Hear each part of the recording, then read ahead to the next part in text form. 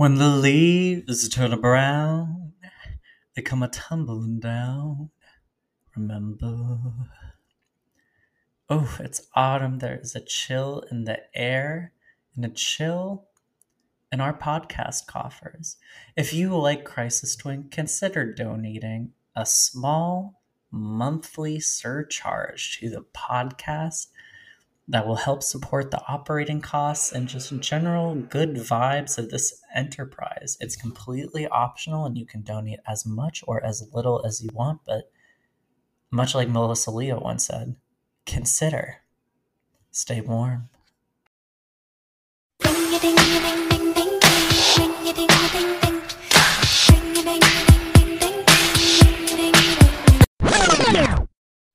Hey girlies, welcome to Crisis Twink, the podcast where we ring the alarm about cultural emergencies. Whether it's a flop album, an insane headline, a problematic fave, or just something that needs to be urgently discussed or you'll die, we're going to revive it and make sure it gets the medical assistance it so desperately needs.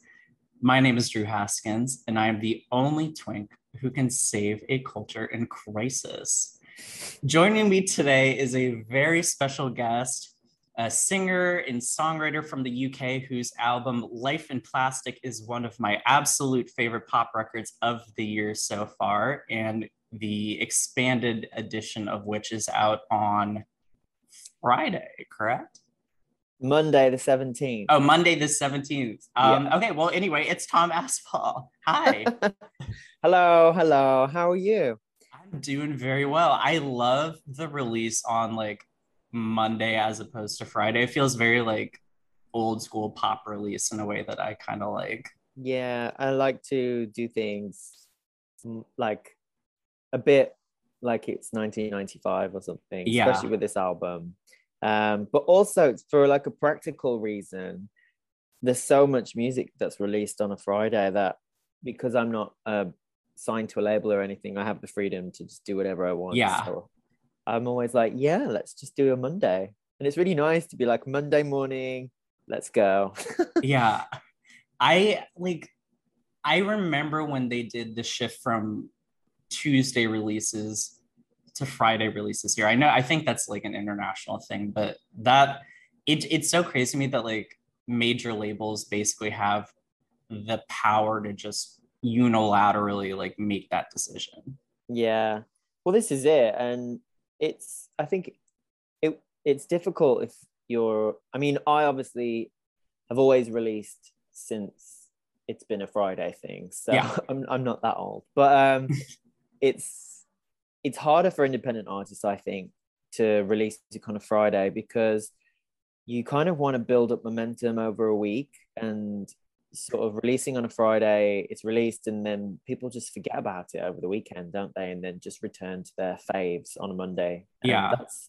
So with my first album I released on a Monday, because it was on my birthday. That was the main reason. And I just thought it was actually a really good system of doing it. And so here we are, album 2. And what an album it is. I mean, I'm not here just to blow smoke up your ass about it, but it is just so much fun. Thanks. A perfect synthesis of Euro dance and 90s club music, but very current at the same time. I'd love to hear a little bit about the headspace you were in, the influences you had when you were kind of creating the genesis for it. Yeah, well, I've been doing promotion for my first album for almost 3 years because of the pandemic. And that began releasing that 2019, and it got to a point where I was just sick of disco, which was the kind of genre of that record. And I wanted to do something that was sort of celebrating the music I grew up around and came of age to, because I guess it kind of feels a bit like a coming of age album as well, even though I'm 35. But it's one of those things where I just looked at the music I loved as a adolescent and was like, right, let's just, Aqua and Steps and I guess I don't know if you'll know any of these bands because it's quite UK centric, but do you know Steps? I don't know if Oh, you have. I am one of maybe I like Steps is not unknown in the States. Like I think Right. there's a very like different distinction. Just like if we're just gonna call it like Eurodance or whatever in the States is sort of seen Yeah. like this cheesy phenomenon. Like, Yeah. but like I mean that's like not what I would call it necessarily. But I do feel like Barbie Girl by Aqua has Yeah. almost a novelty song reputation here. And like Right.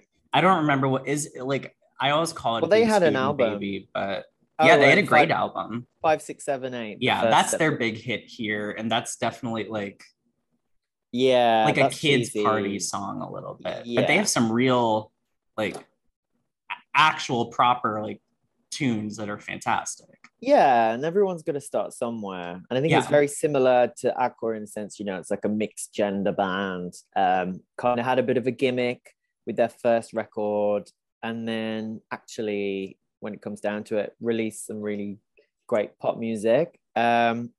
People like the Venga Boys, again, Mm-hmm. very similar, kind of were a Yeah. bit of a one hit wonder and then actually released some really great songs. There's a load of Scandinavian music that has influenced it. And then also, sort of in the early 2000s, there was a lot of Romanian pop divas like Yeah. Alexandra Stan and Ina, and they were huge references on a lot of this record. And then a lot of like trance. I don't know if that ever recrossed over to the USA, but there was a lot of European, like Darude, Rui de Mm-hmm. Silva, a lot of sort of European, almost like all of them seem to be like one hit wonders, from all around Europe, all different countries. And it was always just like really good dance music, very European sounding, like you said. And Yeah. that was the sort of main sonic reference. And it kind of lent itself well to all the imagery, has a kind of Y2K, late Mm-hmm. 90s, early noughties vibe to it. And if anything, it was like a reaction to what I'd done before, which had been so retro in a like 70s, 80s way. Mm-hmm. I just really wanted to move away from that and change things up a bit and have fun with it as well, because of the I think the color palette for Black Country Disco was almost, that was like restrictive, and then with this, I was just been like, it's just been like an explosion. Yeah. But for better or for worse, I don't know. But yeah, no, that was a definite starting point. And then in terms of the lyrics, again, it's referring back to the first album, but that was all about me going through a breakup and leaving London and coming home to my hometown. Mm-hmm. And I really wanted the narrative for Life in Plastic to be just the complete opposite to that. So not to refer to that, to almost just be like vignettes of different things, and just like what it is like as a gay man, I guess, in your 30s living in Yeah. the UK.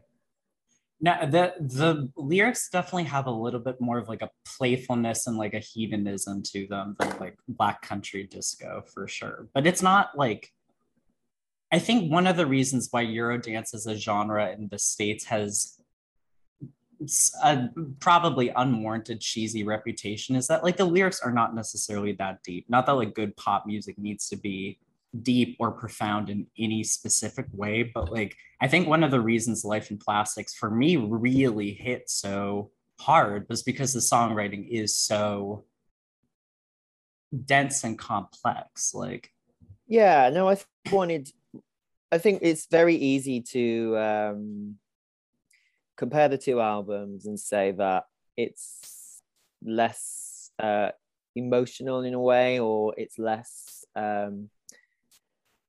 I don't know, rooted in some kind of real life event that happened.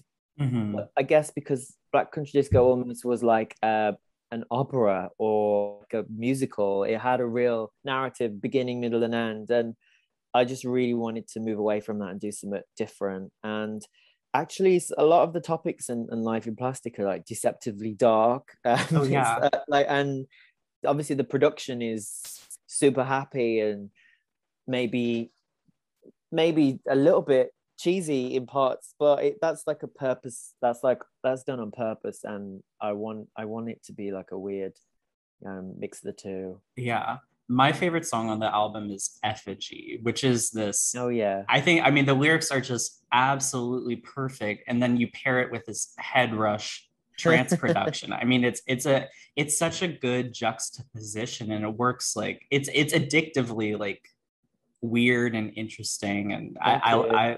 yeah, it's great. But there Do are a you lot of songs remember? like that. Do Yeah. you remember Melanie C? When she left when she did her first solo album post Spice Yeah. Girls. Like that I turn to you kind of. Yeah, Yeah. I kind of think that was a template for Life in Plastic because she kind of flits through all these genres that are seemingly different. Yeah.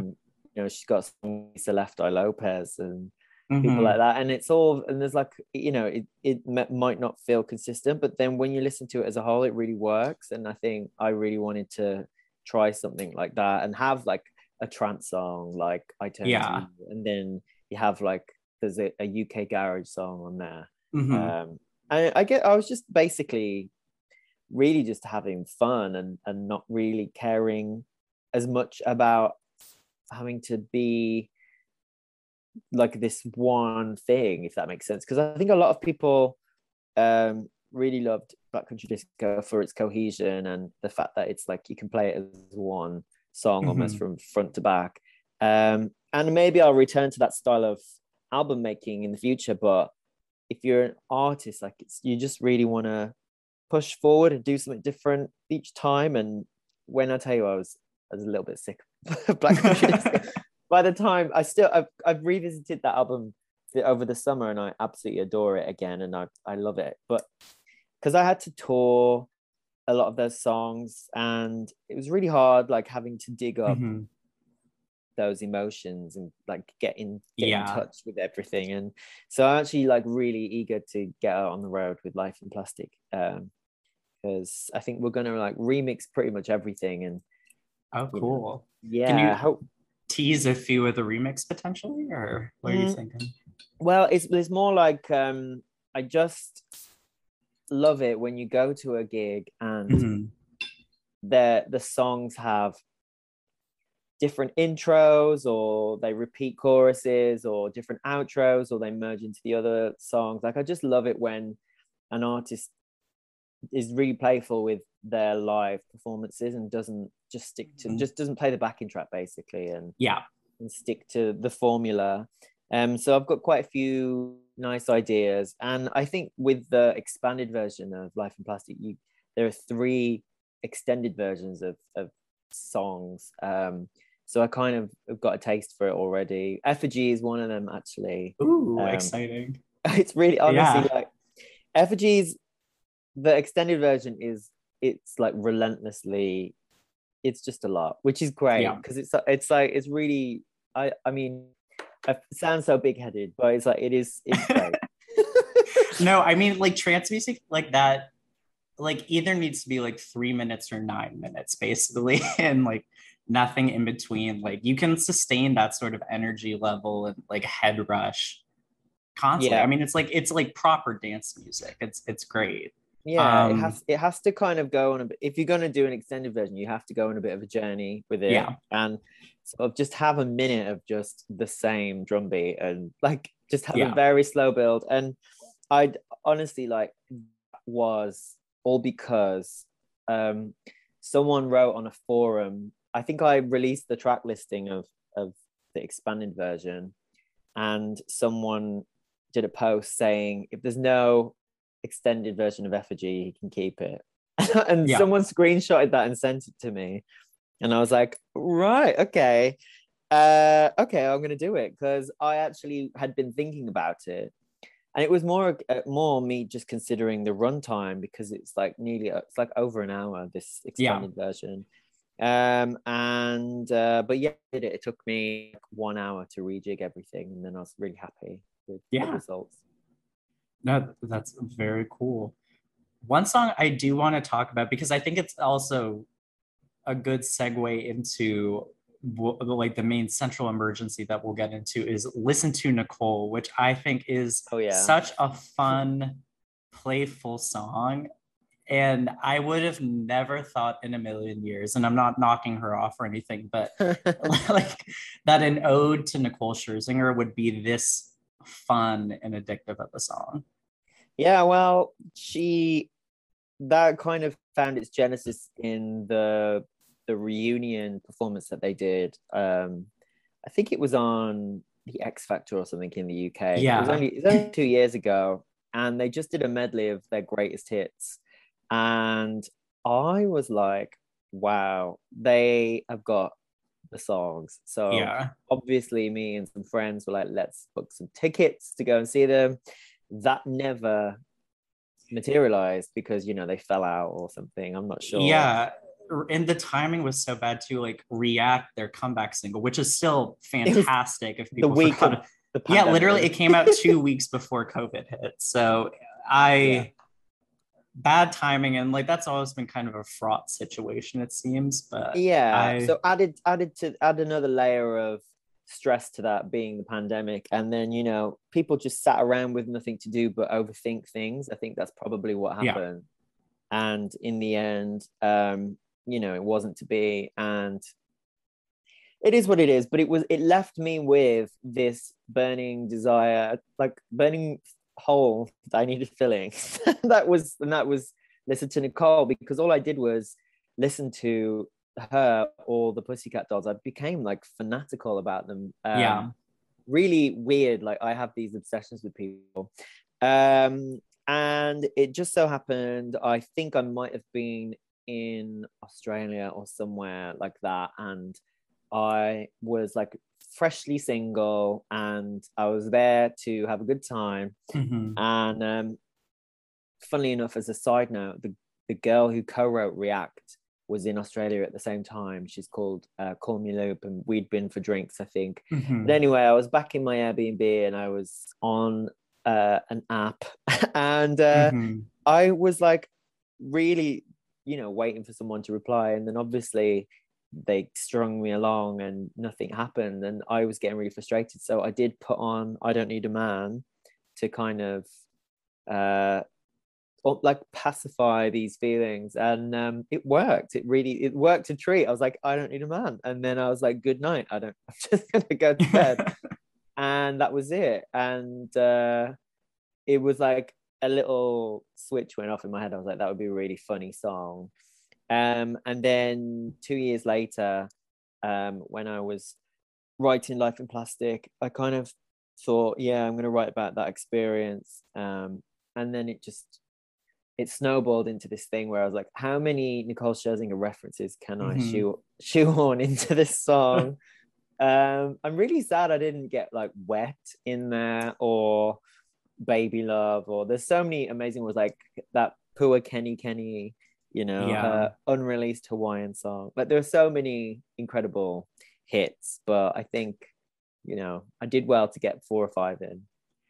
One of the greatest, or like the strangest pop music narratives, I think, over the past 10, almost 15 years now is Nicole Scherzinger as a solo artist never got big over here. Like she is such a UK specific phenomenon as a solo artist, which Yeah. feels like, I mean, an oversight. I mean, there's a lot of like UK stuff that doesn't cross over stateside, but it's so weird to have like an American pop artist who's essentially only successful like in Europe.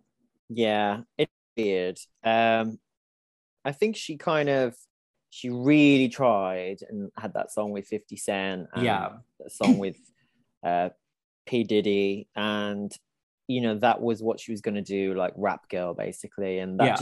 that didn't feel natural with her, even though she was on songs with Busta Rhymes, with the Pussycat Dolls and everything, Snoop Dogg. Like it just didn't feel right. So then she Yeah. came to the UK, was an X Factor judge, and then it did like an album of Red One bangers, and it Yeah. just kind of, I think the USA had like Red One fatigue or something, I don't know. But because she was on our televisions every Saturday night, and it was the biggest show.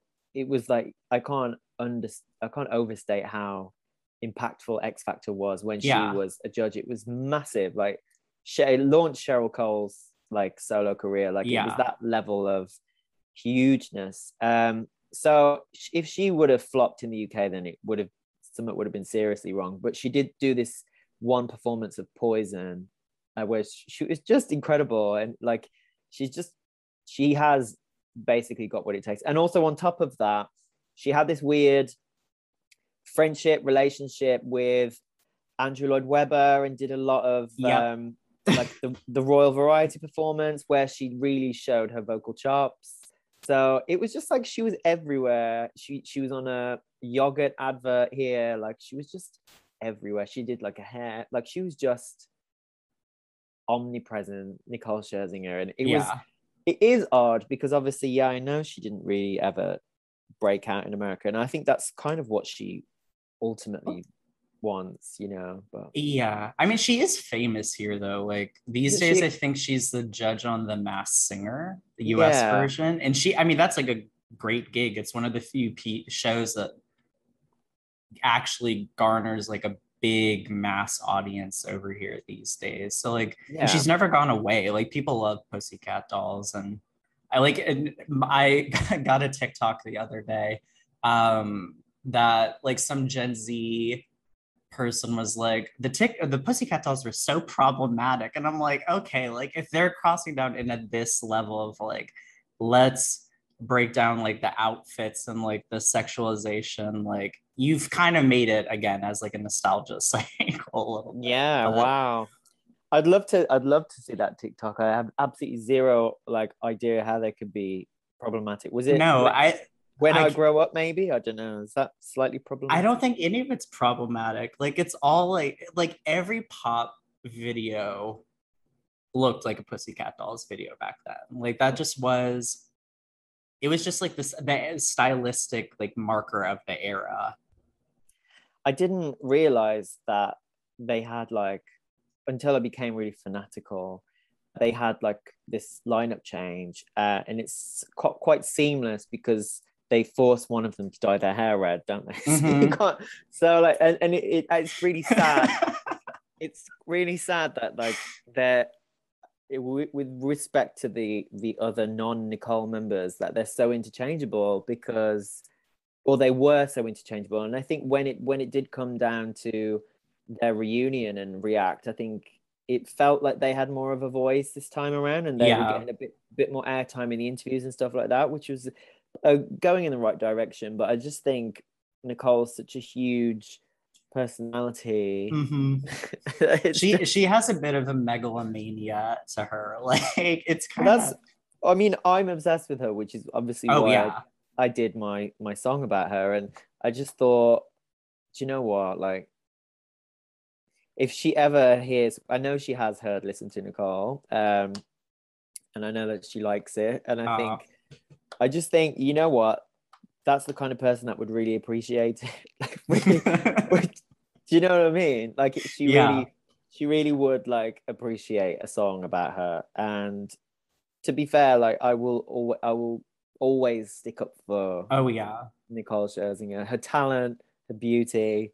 And it's a rare occasion where the UK gets something right, which is Well, I don't, well, I when within the musical sphere, I will beg to disagree. really, And I think this is maybe a good segue into this episode's cultural emergency. Tom, what yeah. are you rushing to the ER today? I am rushing to the ER. The fact that UK girl groups are severely underrated and underappreciated by the mainstream Yeah. in the United States of America. So why do you say that UK music doesn't necessarily get it right? Well, like my sort of favorite artist of all time is Janet Jackson, Yeah. and always has been.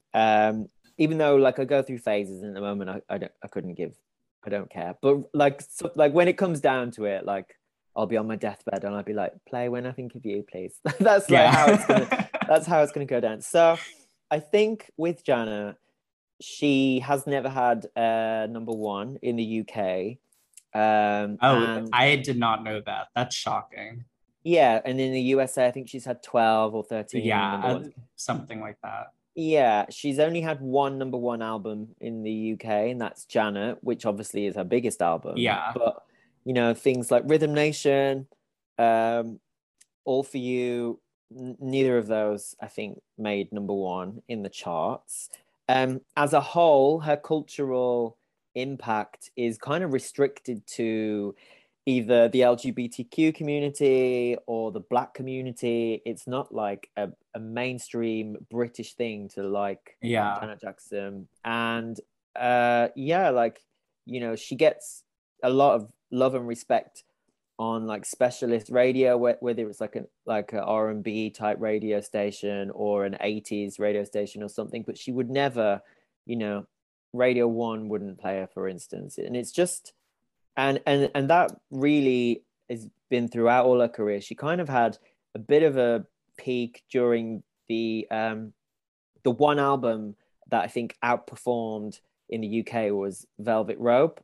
I think hmm it underperformed in the US, but in the UK, yeah, because she did like Eurodance with Together Again, I think that elevated that album, and that's a lot of people's awareness of her begins with that, which is shocking, I think. yeah, So we didn't. I think maybe because a lot of her music was quite US specific in terms of it was quite New Jack Swing, and yeah. that never really was massive here. And again, it's kind of like it just didn't happen. So that's one thing. I also like Mariah Carey's never really not had the amount of success that she has in the USA as she has in the UK. She's only had two number ones here, and that That's is shocking to me. and they are a really awful cover that she did with Westlife, and it's Yeah. and All I Want for Christmas Is You, which I think only made number one last year, like as it obviously does every Yeah. year, comes back around. It finally made the top. But yeah, things like songs like Honey, Heartbreaker, Fantasy, they all just scraped the top 10 here. So that's another thing that the UK got wrong. Um, but I just think, it's interesting because then at the same time, you could say the USA didn't really ever get Girls Aloud or Sugar Not at Bear or. all. And that's a shame. Like, because the girl group music is like from post Spice Girls. I mean, even through 2022, like my like big new musical obsession this year is Flow. Oh, yeah. I love them. And like, and but they're a very like almost American style girl group because it's very much like kind of channeling like Destiny's Child, like writings on the wall era for, the contemporary sound. Like it's cool stuff. Yeah, I think that's probably where the the issue lies is that the Sugar Babes kind of had a couple of songs that crept into the USA. Yeah. Like, but when you think about Girls Aloud, their music is so British sounding. I mean, Yeah.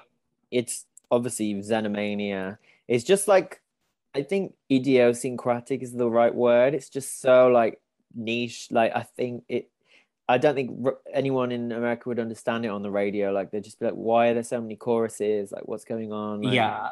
it, It's a and lot of moving parts. Like it, if I had to think of an analog to that like Xenomania sound, it would honestly be almost like K-pop, like kind of like, but yeah, K-pop from like 5 or 6 years ago, not like the Blackpink stuff now, but like just a lot of moving parts, no real like a bunch of hooks stitched together without, the kind of like structure and repetition that I yeah. think like, I mean, a But lot of pop also, music is very mathematical, as like Max Martin would say. But there's no. Also, I don't think there's no overt sexuality. So if you look at successful girl groups of the same era, like the Pussycat Dolls, mhm. obviously they're a burlesque troupe to start, and you know Girls Aloud didn't really dance in their videos. They just looked pretty in a nice dress, and that was it.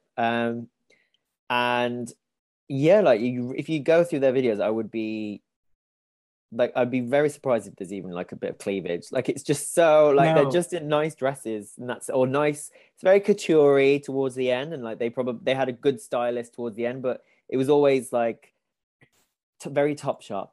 there and there it is like a lot of it's very goofy. Like I was rewatching the biology video the other day as I Yeah, because I just I love it. It's so weird and silly and like kind of the yeah. it just I mean it's like these kind of herky jerky moments. They're I mean they're not dancers. They were never really dancers, but No, they did like handography, but yeah. I think that's kind of a large part of why it didn't cross over is because it was just too hard to like market, and then and I really put I in contrast to Little Mix, who I think have really gone after the American market to the detriment of their songs and styling and music Mhm. videos. I think to the detriment of their like um individuality as a girl group because their songs are interchangeable with Nicki Minaj or Yeah.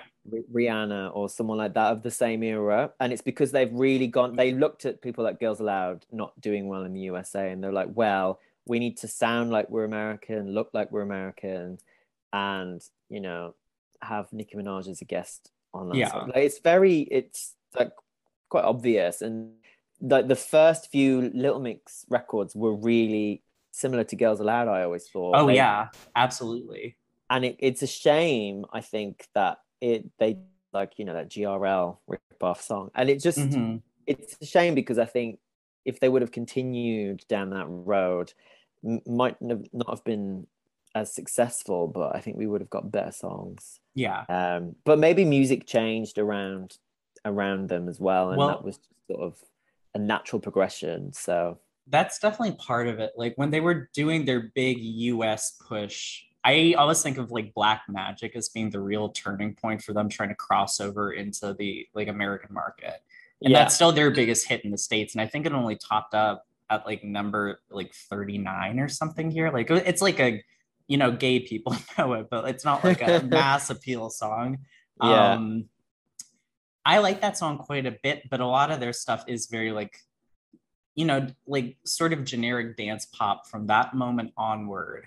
Mm, And it just hate it like starting around like 2016, like you start getting like the Chainsmokers Closer stuff. And then Billie Eilish comes in and like pop, I mean, like it took until 2020 almost for like the disco or just like dance pop in general to really come back in like a chart heavy way. yeah, and like that. Yeah, it's so weird because it kind of I almost have like blocked out the Chainsmokers and Halsey Mm-hmm. and that kind of that era because by then I was so disengaged with what was like the mainstream that I didn't really follow anything past that point. And obviously, I think choruses and things have come back now, and there's not like drops like in the sense that they were before with like Justin Bieber and Diplo and Sia and those kind of artists who you'd have a big build up and then nothing would happen.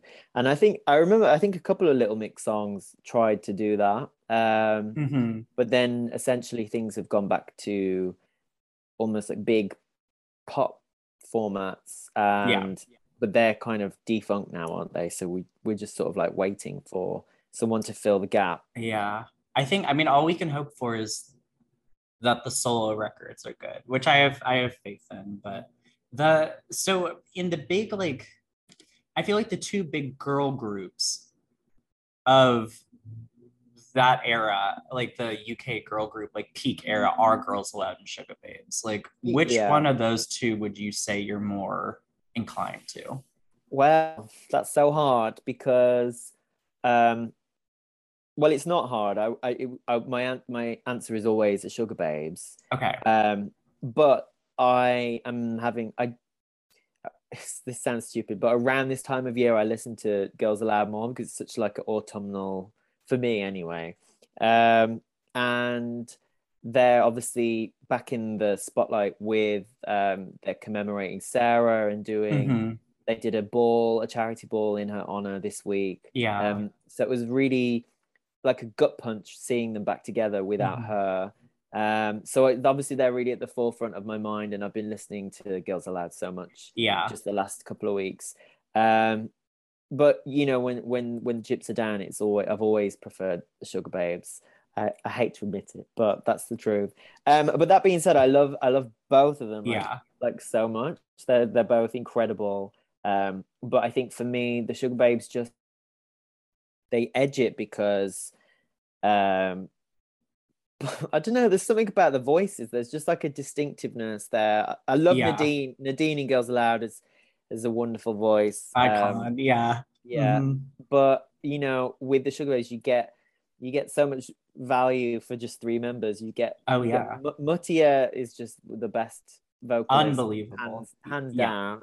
Keisha's incredible, and then take your pick of any of the other ones. Like Amel has a really good voice. Siobhan has a beautiful voice, and I love all her solo stuff. And you know, given the chance, Jade would have been great because she has a really good voice.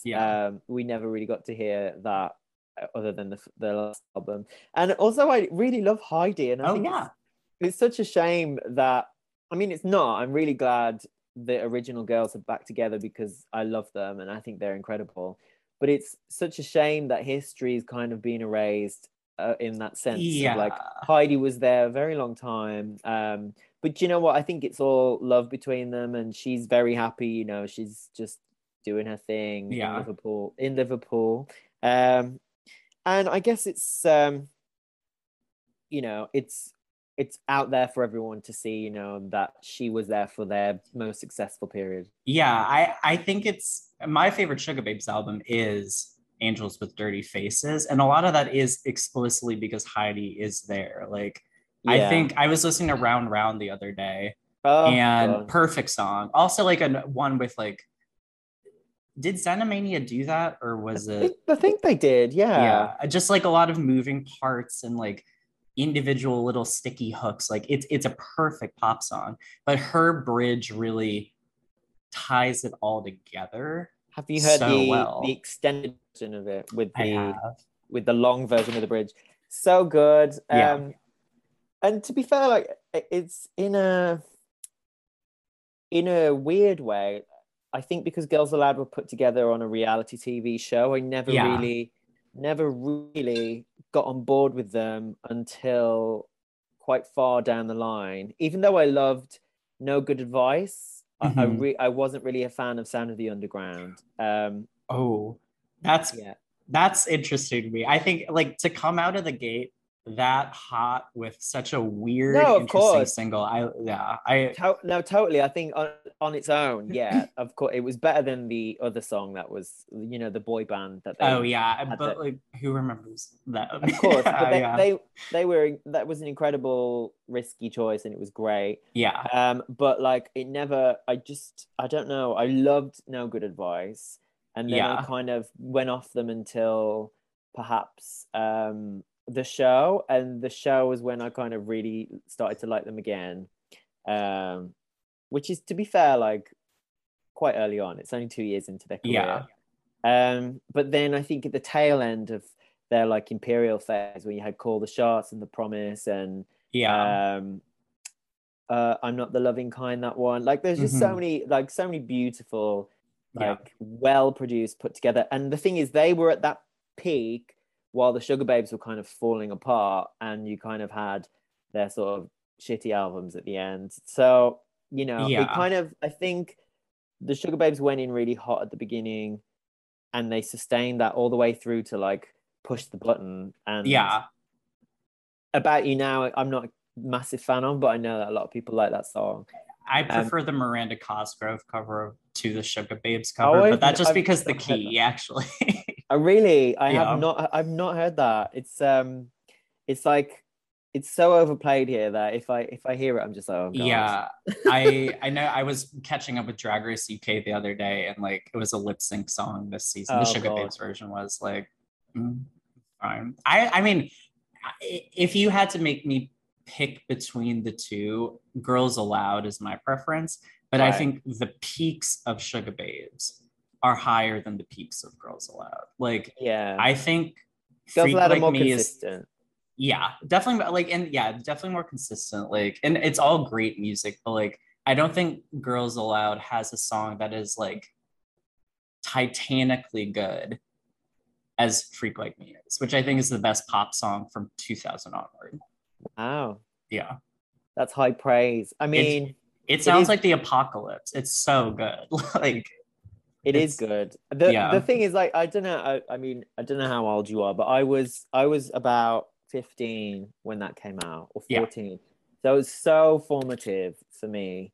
And the girls themselves are only 2 or 3 years older than me. So Hmm. watching the music video where they're like playing three vampires, and Yeah.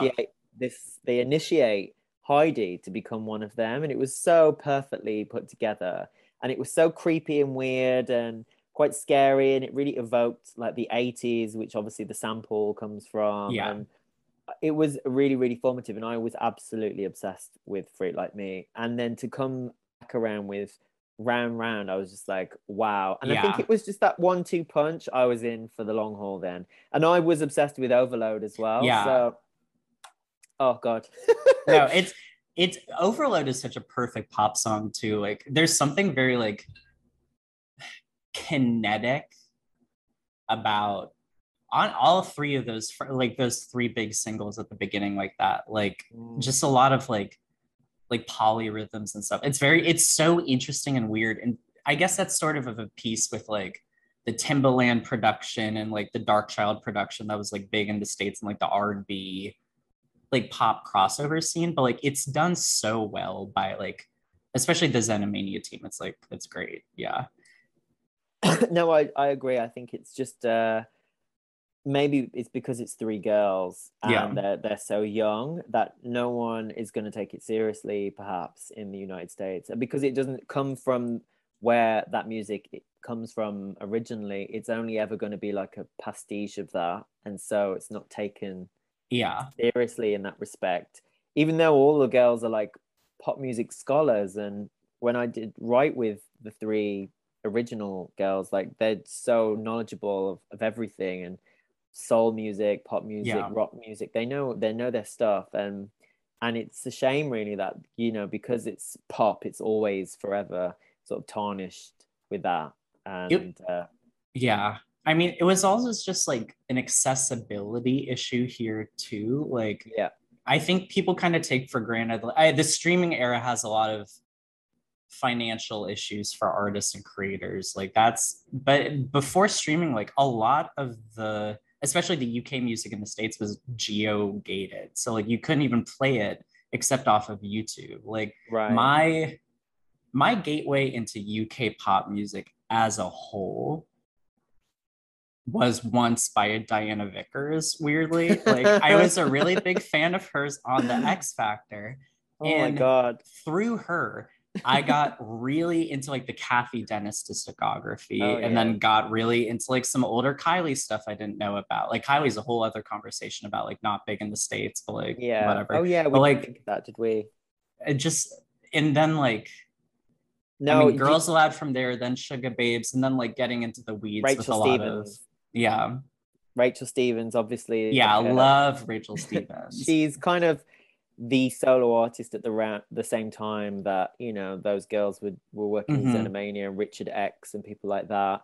Yeah. Um, and but the thing is, for me, it does really sound incredibly British, and I think obviously it's because I grew up here, and there was Yeah. something about like their vocals, the way that they were compressed. It's got like almost like an edge to it that Yeah. you don't get with the American music. And you know, it's for some maybe for not so much with the Sugar Babes, but with the other girls, like they don't have these powerful voices, and they're not capable of doing runs, or they're Yeah. like not really. Girls Aloud aren't really into harmonies. I know the Sugar Babes always really were, but it's kind of like it's almost a bit punky in that respect, and it's got a kind of abrasiveness that you don't really get with American pop girl groups. Mm-mm.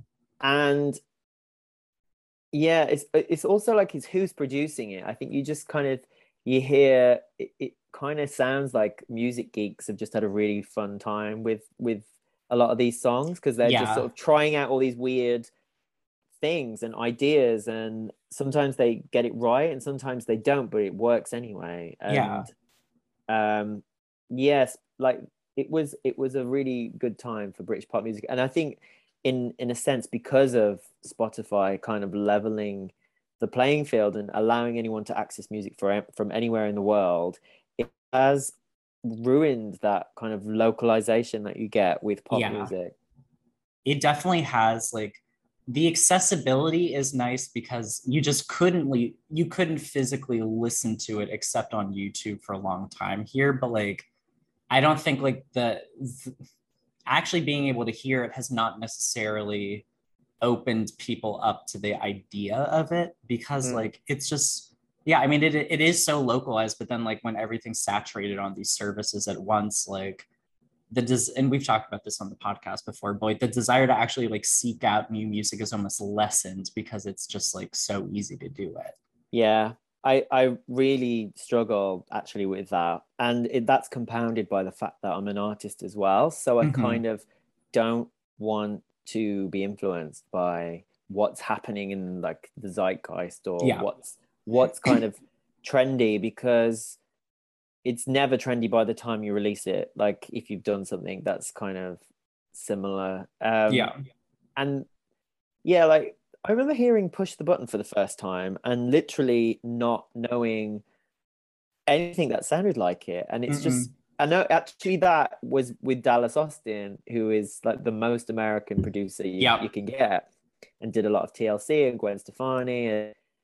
But it still somehow managed to sound like the most English sounding song. And Keisha wrote that as well, I think, with him. Yeah. I think that was their attempt at trying to be American, actually. That Taller in More Ways, that record. Yeah. I think the only song, I don't think it's from Taller More Ways, but correct me. I think the only charting Sugar Babe song in the US is Hole in the Head, Yeah, which that's is sort Xenomania. of, yeah, like that definitely, like you could, that could conceivably play on US radio, but like Yeah, because it kind of it's, it was around about the same time as Black Eyed Peas and people like that. And I think it's got that kind yeah, of like, you can't place it. It's not quite pop, not quite dance, not yeah. quite R&B. And Like that big like hybrid genre was so big back then, but it still sounds very like uniquely like it does sound British. I mean, I think Xenomania is like incapable of making something that doesn't sound like yeah. super British. But I do think we have to move on to our final segment, actually. Well, So, I hope we did justice for, Girls Aloud and the Sugar Babes, oh, because we definitely did, but now gonna ask you an impossible question, and you oh. have an impossible task. Tom, we are gonna play Tear the Community Apart. The Okay. rules here are very simple. I have picked two songs, and you're going to tell me which one is better. Wow. Oh my God. Okay. It sounds easy, but I have picked two absolute 10 out of 10 pop songs for you. Okay. They debut solo singles from two members of Girls Aloud. Oh shit. Okay. Which song is better? Fight for This Love by Cheryl Yeah. or Beat of My Drum by Nicola Roberts? Oh my God. Is there a time frame? You um, can talk through it. Like this is we're litigating in real time here. okay. Well, I think Fight for This Love came first. Mm-hmm. In terms of like cultural impact in the UK, you can't get bigger than that for 2008 or whenever it was, because Mm-hmm. it was everywhere. And she did a performance at the Brits Yep. where it was all military like formations, and she was in her military outfit, and that for me was like incredible, very Janet Jackson actually. Yeah, that music video is like actually iconic. I think in Yeah, like the paint splatters and like yeah, the outfits like really of its time too. Like so of its time. it's a time capsule, but it also works like out. I yeah, works outside of it too. So I think you can't deny the cultural impact of it, and I genuinely like if that comes on in the club, which it does quite often, I lose my shit. So there's that.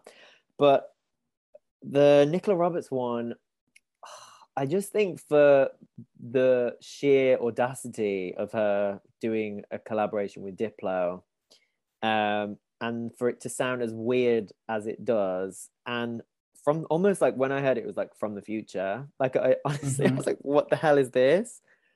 And you know, the video is really weird, like with what she's wearing. It's very Yeah. like Also interesting, very time capsule like very 2011 2011. Yeah, like it was so Tumblr 2011, culture. Yeah. literally. And I think in a kind of London centric bubble, it was the biggest thing in the world that Yeah. ever happened. But then in the rest of the UK, it never really caught on. But I think I'm going to go with my drum because I think it just was more risky. And I actually think Fight for This Love is probably not as good a song in terms of lyrics. Yeah. It's Although definitely actually, more it's mainstream for sure. Like Beat of My Drum is very much like she's been reading the blogs, she's yeah, cherry picking some really cool things, and that's what yeah, we're getting here. Yeah. uh, quite similar to Madonna, "Give Me All Your Lovin'," Hmm. which was the year after, I think, Yeah. and the same producer as well. Hmm. So, with the kind of marching band vibe, you know, spelling out names and Yeah. numbers and things like that. But yeah, no, I think it's a really really difficult one. But for me, just for the audacity, I think I'm going to go with Nicola Roberts. Beat my I don't drum. get to play this game and my input doesn't matter, but I 100% agree with you. I think it's two great songs, but Beat of My Drum is like, I think, They're both 10 out of 10. yeah.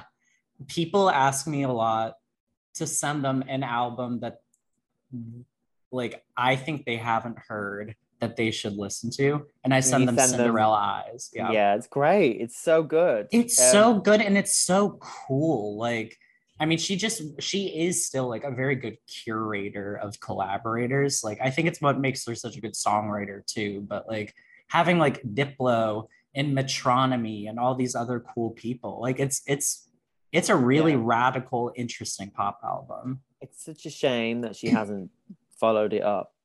Yeah. Like it really is. And I don't know if that's like out of fear of, you know, the actual commercial success because it's expensive doing a record. Yeah.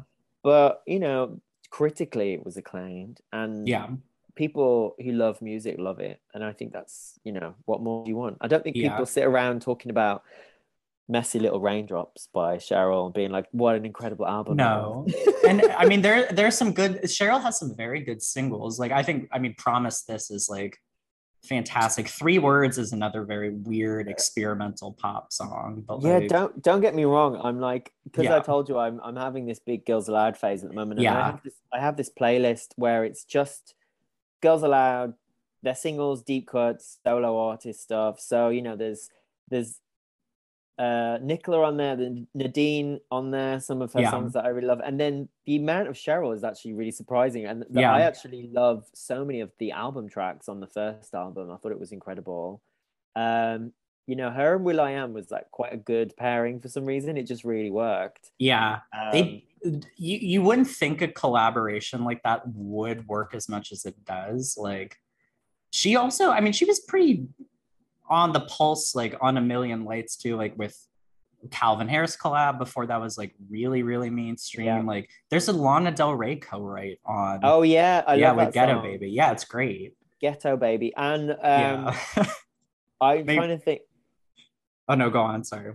I'm trying to think of there's one called Under the Sun as well, which I really like, Yeah. which is I mean, it is funny. Like it's shit to compare. That's all I'll say. But you can't help it, Mhm. can you? Because you know they're from the same band and Yeah. they're doing their solo stuff.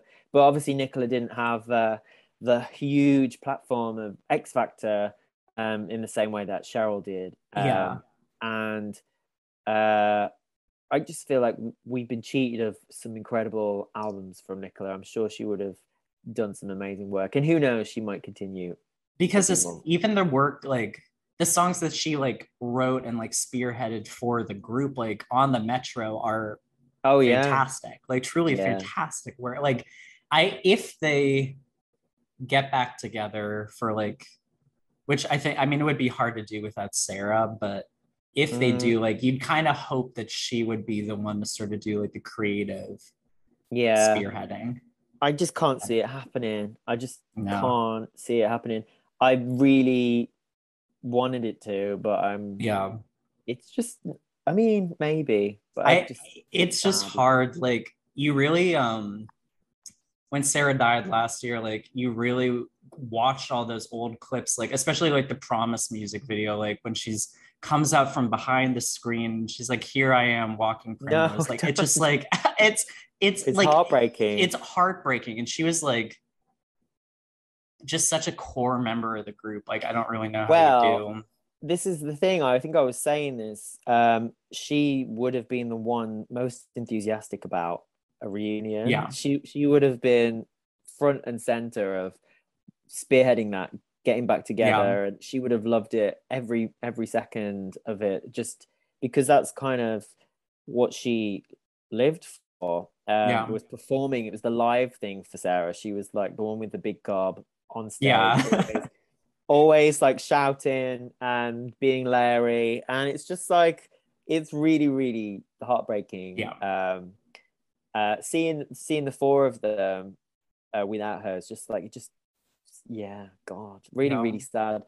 But I actually hadn't properly processed that news, Sarah's passing, until I saw that picture, and it was like really upset me. I was like really taken Yeah. aback.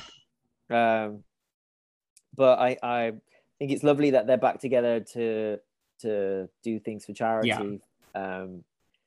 And who knows, sometimes girl Yeah. groups do work without members, but it's different. It's not like, because obviously like Victoria Beckham is still alive, and like, Yeah. Well, yeah. and it's just kind of, there's always the hope that she would just walk on stage one day, whereas that's not the case with Yeah. Girls Aloud. But you never know. It's nice to see them all. I mean, I know they're friendly still. It's not like fraud, but it was nice at least, like very cathartic to see them all together a little bit. Yeah, But, no, it really well, was.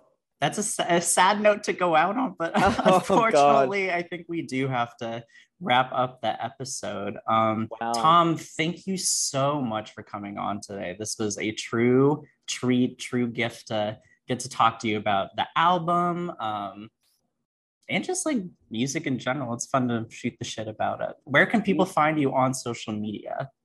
I am at TOM_ASPAUL. So at Tom_Aspaul. And that is the same on Instagram, Twitter, and TikTok, but I don't use TikTok. I got copyright strikes for my own music, so I just had to give it up. It's annoying. Yeah, TikTok, as someone who worked in music license in tandem with TikTok for a long time, rancid space. It does Yeah, not make any sense. And obviously, everyone needs to go listen to Life in Plastic Expanded Edition out Monday, October 17th. Are you kicking off tour dates sometime soon too? yeah. So that is my next project, is to put together the headline tour for Life in Plastic with hopefully some North American dates. Whether or not that will happen, we'll see, because it's very difficult coming to America. Yes. But that being said, I am actually in Chicago as a tourist in a couple of weeks. Uh, Hey. yeah, I'm going to some Halloween ball. Yeah, randomly. And if ever I feel like if I'm gonna do it, I need to do it right. So I need to like really sit down, look at Yeah. venues, and see where I can perform. But yeah, that's my like main goal for 2023 is to do the tour, and then hopefully a new album in 2024. But God, Very exciting. Yeah, we do. Crisis Joint does have a sizable demographic of UK listeners. So if you live there, go see Tom next year, hopefully. yeah, You can find me on Twitter at FKA Pigs with a Z, on Instagram at Drew Haskins with Z's, and follow at Crisis Twink Pod on Twitter and Instagram for direct updates. And listen to Girls Room, our Spotify live venture. We just had Catherine Cohen and George Severus on these past 2 weeks. So go back and check those out, and we'll be back in 2 weeks with that. Cool. All right. Bye, everyone. bye. Like what you just heard, go to the show notes and whatever podcast app you're listening to this on and click the donation link.